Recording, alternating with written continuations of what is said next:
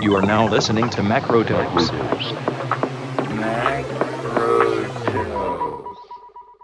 Hello and welcome to Macrodose, a podcast hosted by me, James Meadway, that brings you your weekly fix of everything economics in a quick 15-minute roundup. Each Wednesday morning, we bring you the key stories making the news and the analysis you need to make sense of them. On today's episode, the first of the new year, we'll be having a look at some predictions for the next 12 months. First, some seasonal cheer from the International Monetary Fund. Second, an interesting take on events from an unexpected source, BlackRock, the world's largest asset manager. And finally, the world's billionaires lost $2 trillion last year. So what's going on? First up, we turn to everyone's second favourite Bretton Woods institution, the International Monetary Fund, which has been warning of recession across the globe next year, singling out the EU, the US and China in particular, although take it as read that Britain will be tagging along with that unhappy trio. IMF Managing Director Kristalina Georgieva told CBS News that this year will be tougher than the one we just had, happily stopping just short of the full Enver Hoxha. This year will be harder than last year. On the other hand, it will be easier than next year, the eccentric Albanian dictator told his country for New Year 1967. But Georgieva's message isn't much better. Although 2/3 of the world won't, if the IMF reckons, technically be in recession, she says it would feel like recession for hundreds of millions of people. Combined with rising prices across the globe and the rising cost of debt as interest rates also increase, the misery is likely to be deep and widespread.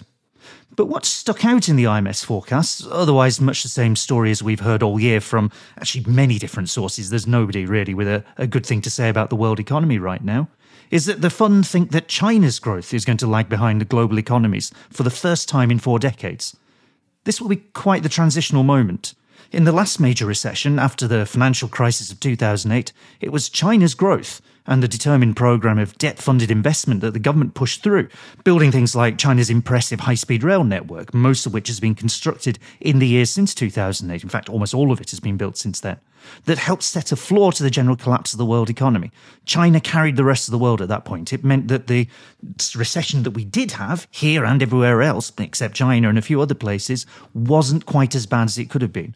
This time round, with China whacked by a combination of zero COVID, and then the COVID surge after ending zero COVID, and then the general difficulties of navigating a smooth transition from an economy driven by exports, which is what China has been really for 40 years, to one driven by domestic consumption, the risks of what looks like a huge property bubble that could burst. All of this stacked together means that China is likely to become a drag on global growth, and in the IMF's view, with the US running out further in front. Now, forecasts can be wrong, and economic forecasts especially so. And forecasts are always political, which is worth remembering when people come up with these things. It may be no great surprise that the Washington-based IMF is talking down China's prospects in the 18 months after Georgieva herself was criticised, in the US in particular, for being allegedly too close to Beijing. But this forecast has a ring of truth.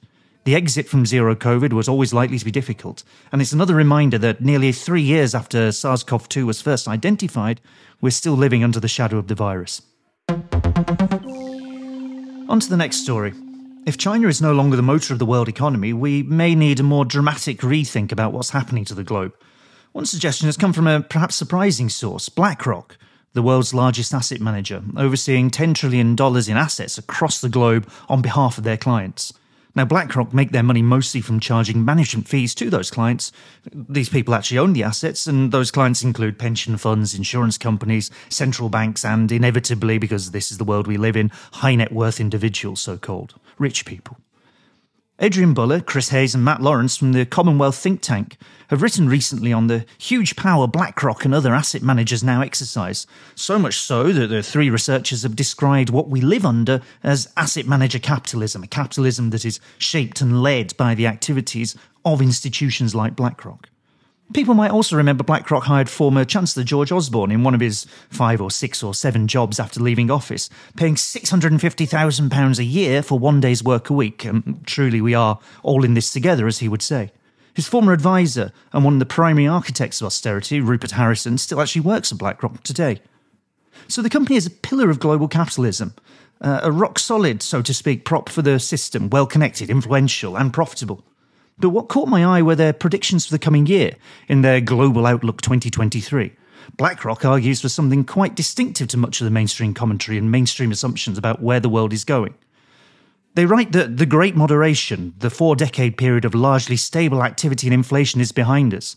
We are, instead, entering a new period of increased risk and uncertainty, defined by the coming recession, the one we're hitting this year. They see it as unavoidable, and much higher inflation.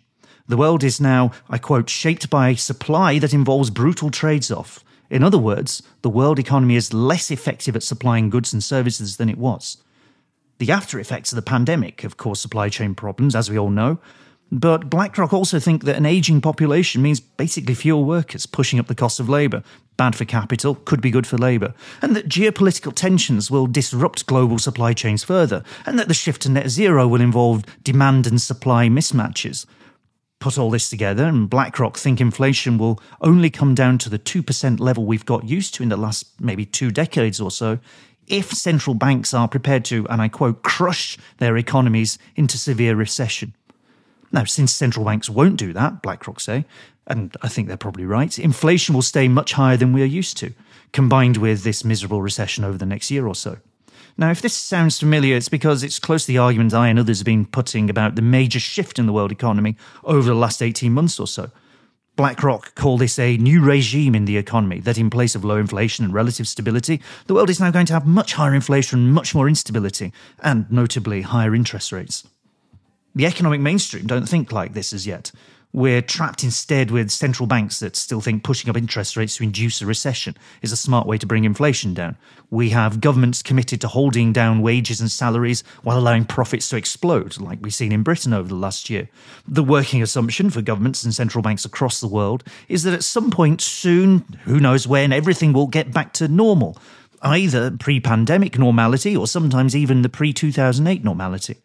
The same belief in this imminent return to the pre-pandemic normality we all knew and loved is reinforced by the media and, unfortunately, by the main opposition party in Britain. So it's interesting to see a major institution of capitalism saying something very different. It might, potentially, be amongst the first signs of a broader shift in how those major institutions in the Western economies view the world. BlackRock, in their analysis, miss out the longer-term effects of COVID, both in terms of the impact on healthcare and, as we're seeing, in continuing waves of infections. They miss, critically, the wider ecological impacts of climate change and biodiversity loss and resource depletion, effects that are not going to be unwound. And obviously they miss the extreme profits that shortages over the last year have generated for a few multinationals, like those supplying oil and gas. It's the last bit that's critical. A more unstable world affects everyone, but it'll affect everyone differently. For most of us, on the wrong side of food price hikes and extreme weather, the future isn't great. But for the lucky few, shortages have been turned, through price rises, into massive profits. This is an example of what BlackRock called a brutal trade-off in the new regime. Falling living standards for the many, becoming profits for the few. The critical issue for the rest of us is flipping that trade-off back in the other direction, rising wages for the many and falling profits for the few. And now our final story.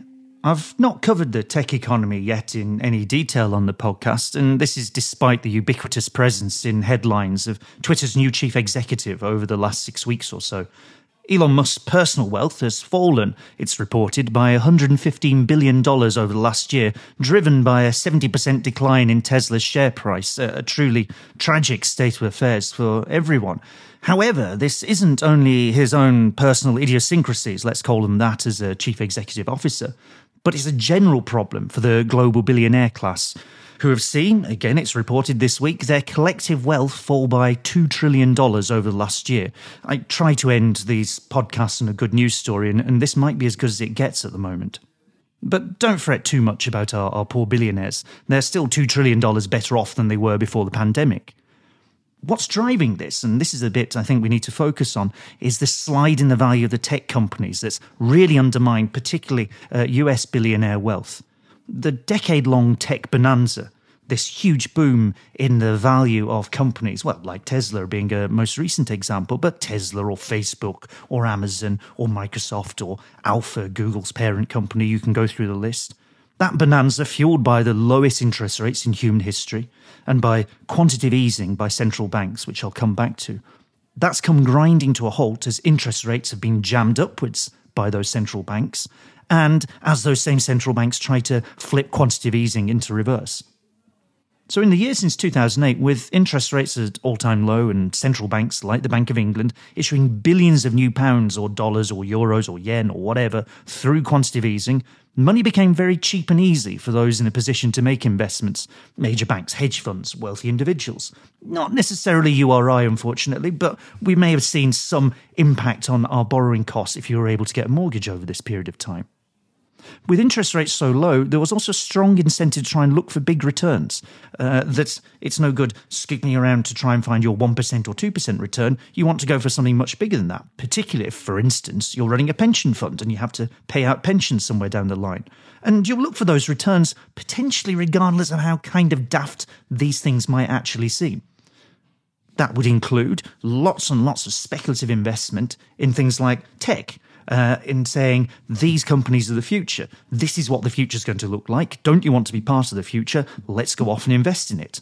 A major investment fund like SoftBank, people who listen to the Trash Future podcast, which I do recommend, will have followed the ups and downs, mostly downs recently, of SoftBank, this huge Japanese investment fund backed by now Saudi money, and its hilarious and completely bizarre set of investments it's made over the last few years, precisely tied into the story about tech being the future. Of course, these companies are worth a huge fortune because this is what the future looks like. That's the story behind the drive in demand for these sorts of investments. That's the story behind the bubble. Now, when COVID struck, the surge in demand for online consumption that lockdowns produced, combined with the really colossal sums coming through quantitative easing, governments like, again, well, rather central banks, like the Bank of England, like central banks across the world, really fired up quantitative easing to a huge extent during 2020. That helped move more money into tech. Companies like Peloton, if people remember, it was a sort of exercise bike you plugged into the internet. I think you can still buy them. Peloton surged in value over 2020 in the back of this. Peloton share prices have now fallen around 90% since that pandemic peak. All of this comes with a story that tech would forever change the world, that everything would now be radically transformed by big data, by what tech can do. Now, there is an element of truth to this.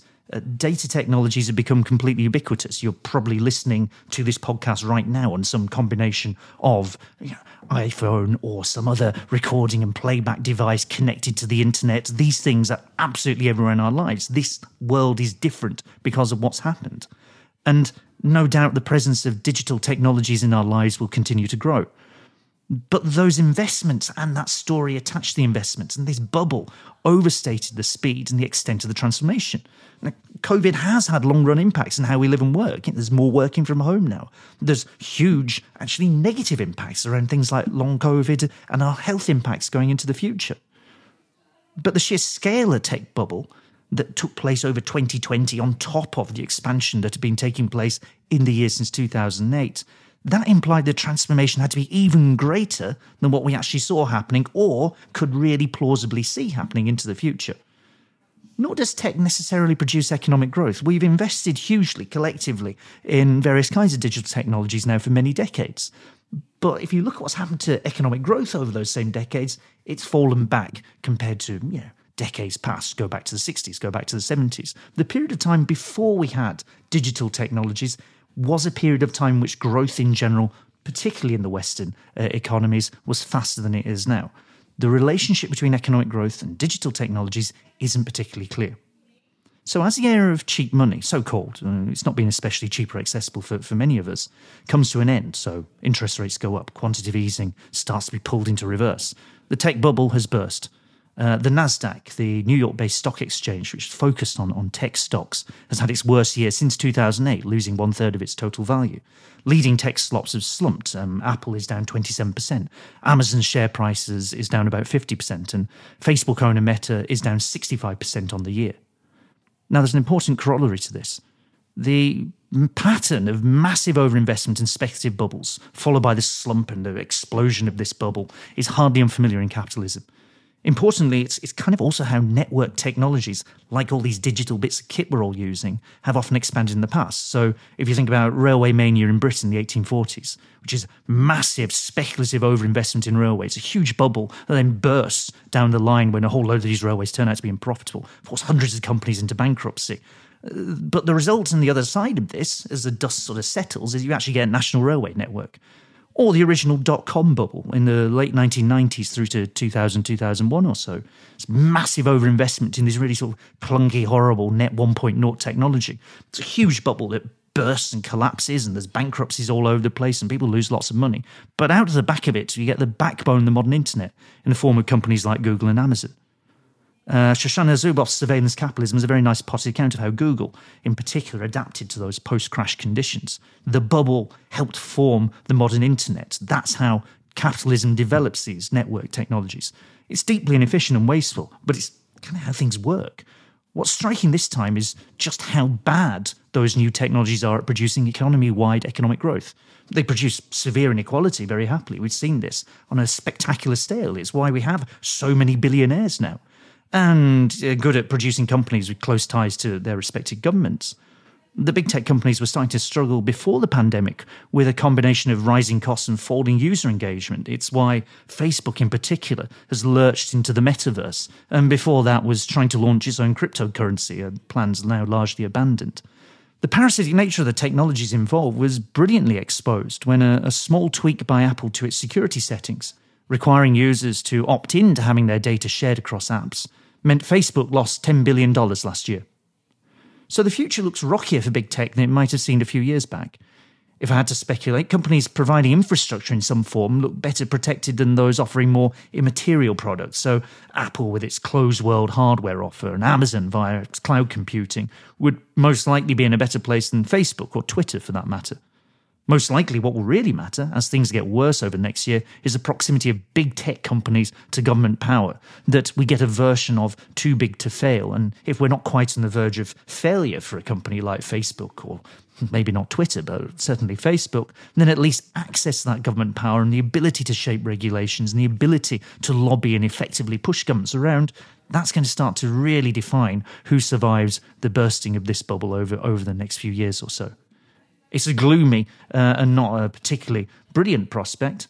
It's one where we say that we have potentially transformational technologies that could be put to good social use that are instead in the hands of people who essentially produce trinkets and speculate on the production of those trinkets, and then when the speculative bubble collapses, they hope to still be the only people standing. But this is the irrationality at the heart of technological progress under capitalism. It's the world we live with, and if we're going to make a big prediction for next year, I don't think that one's going to change anytime soon. Thank you for listening to today's show. Macrodose is a Planet B production. If you enjoyed the show and you'd recommend it to friends, please consider leaving us a rating and review wherever you get your podcasts. You can find all our episodes, including our bonus interview content, on our Patreon at patreon.com/macrodose.